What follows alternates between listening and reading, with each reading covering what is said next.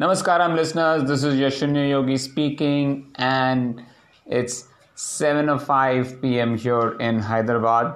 Yes, I'm a bit late in recording this podcast. That's because I had a lot of work today, and the number one item in the bucket list was reviews, comments, one-on-ones that I had to do today. And the second thing was connecting with my publisher for the book and discussing with her the changes that need to be done, the last small little bit of changes that were required. I thought it's better to have a call and go through the changes so that she can work with a typesetter to do those changes. Finally, I hope that should be the last set of changes before we go on to production. So yes, pretty happy with that. I don't know if there are still errors. The book, we did our best, I would say. Well, today I woke up at around 4 o'clock and prepared for the foundation training session. So I had already planned a few, stretches.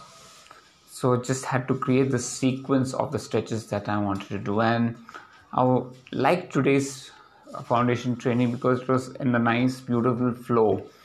In fact, there were a few more steps that I had planned, but the lack of time, I had to skip the few stretches, which I will maybe add on later on in other foundation training classes.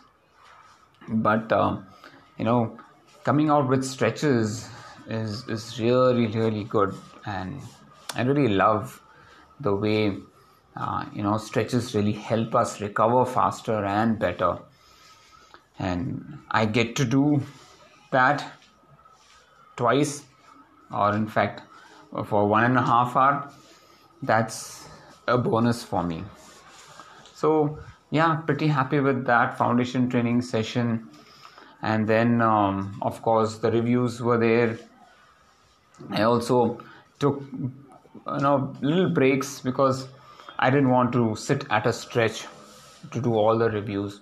So I would take a break every half an hour to 40 minutes, a 10-minute break, do some stretches, do some walking, do some jogging, and try to get that blood flow moving so that I do not get static.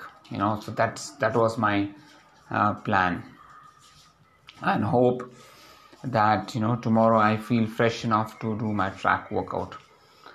I've been focusing a lot on nutrition, and happy to say that till now I've stayed away from pleasure foods. Quite tempted. There were Karachi biscuits lying on the dining table, and Kaju Katli is still there, and there was tapioca chips. Then there was til laddu. Everything is so tempting. My fingers were moving towards that til laddu. I wanted to have that. Wow. And my mind was saying, Sunil, it's good. It's going to nourish you. Then I said, no, is it going to really nourish me, or is it a pleasure thing? Is my hands approaching that til laddu for taste or for nourishment? I got my answer. It was basically for taste. So I just, moved away from the til laddu. We have a task on hand, right? So I want to make sure that I really work towards getting that sub 125 half marathon. If I have to do a sub 3 marathon, I have to do a sub 125 half marathon at least.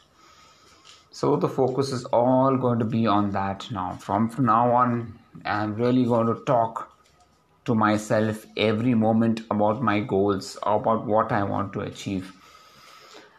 And one more good thing that I did today was to actually listen to Purvin's interview. I didn't get a chance to listen to her interview in the Hyderabad Runners forum that was there. And she and the other ma'am, Radha Krishnan, she did. They are really great, accomplished athletes, and what a lovely interview. It was so nice to learn so many things from them, their passion, the way they went about it, and the no not giving up attitude, how she qualified for Boston, and then the Khadungla challenge that she had taken up. I think it was a beautiful story. I really loved the flow of the story, and at the end I was quite surprised when Pervin said she wants to train for an Ironman, and Ironman is the next target. I said, wow, that's some determination and that's some passion, and very determined, and it's possible. And I think if Pervin does it, it's going to inspire so many people to do it and believe that they can do it. So hats off to her determination to really take herself to the next level. So yeah, that was a nice one, and I watched it along with Seema. So while we were having our lunch and we were relaxing, I said, let's listen to this story, this interview. So yeah, that was another eye-opener interview for me. So that's good. Well, besides all these things that are happening, there were questions about alter ego. How many alter egos can a person have? Well, a person can have multiple alter egos. It all depends on how the person wants to perform in each and every role. So you can have an alter ego as a family man, or alter ego as a coach. I have an alter ego as a coach, and then I have alter ego as an athlete. So an athlete alter ego is different from a coach's alter ego because the attributes are different. A coach has to be more understanding, has to be able to convey the message, get the best out of the athlete, whereas an athlete has to execute the workout properly, give his best, make sure the nutrition is on target.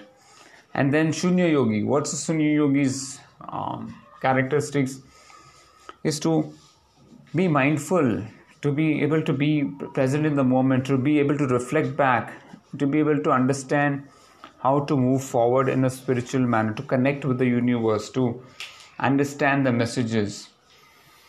And the Shunya Yogi will guide, is a guide to the other alter egos, for like Desi Superman or the coach. So that's how I use my alter egos, in a way where they help each other. And for me, Shunya Yogi is an alter ego that drives all these characters forward, because Shunya Yogi does reflects on the day. How did my day go? What are the mistakes that the coach did? What are the mistakes that the person did as an athlete? And I review it as a third person, not as me doing it. So that gives me a neutral view, or I do not become emotionally attached to or try to defend what the coach did, what the coach alter ego did, or what the athlete alter ego did. I don't try to defend it, because now Shunya Yogi is a completely different hat that I'm wearing. I'm a completely different person, and I see it as a third person. So that gives me this logic of differentiating and really understanding, and that's also helped me grow in a much better manner, to be more precise in getting clarity around situations. Often, sometimes when you are a coach or you're an athlete, you're confused as to what to do and how to do things. But then when you wear a different hat, or you look at it in a different angle, you realize, this can be done in this way. It gives you more clarity, more direction. And it's always said that it's easy to give gyan to others, right? It's easy to give advice to somebody else than you do it yourself. And that's what each character does, because it's not taking it as part of the same character. So I can easily advise the coach, or I can easily advise the athlete in me, because it's gyan, giving gyan, right? So that's how I've been able to bring in this transformation, constant transformation in myself, and mindfulness, and thinking about what went right, what did not go right. Even today, when I want to reflect about my day, I'm going to obviously think what I could have done better. Not in a negative way, but in a way where I can say, how could I grow as a better person tomorrow? Today, Sunil is over. Tomorrow, there's a new Sunil coming in. How can that Sunil be better than what today's Sunil is? So that is what the process is. The process of refinement, the process of progress, the process of acceptance and moving forward, not regretting. So always tell myself, if you've committed a mistake, don't regret the mistake, learn from it. Because, you can't undo the mistake. But you can obviously learn from the mistake and say, okay, this is done. Okay, it's done. Now let's move forward.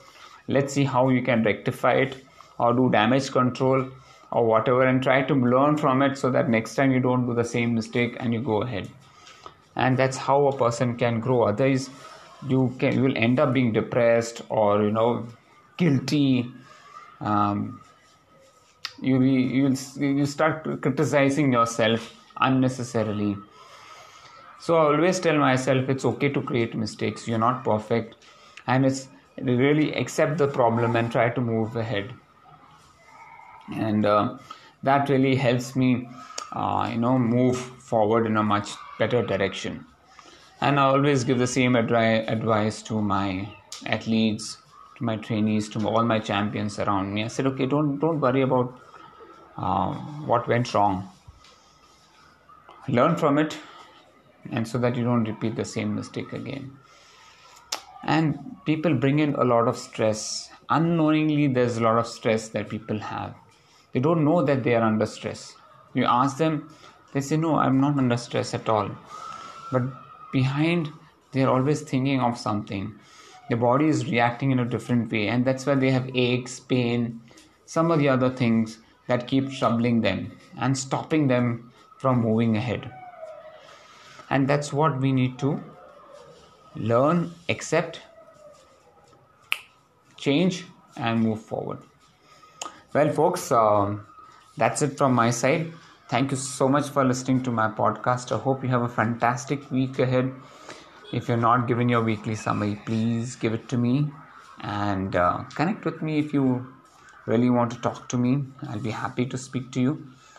Take good care. Bye. Stay strong. Keep smiling.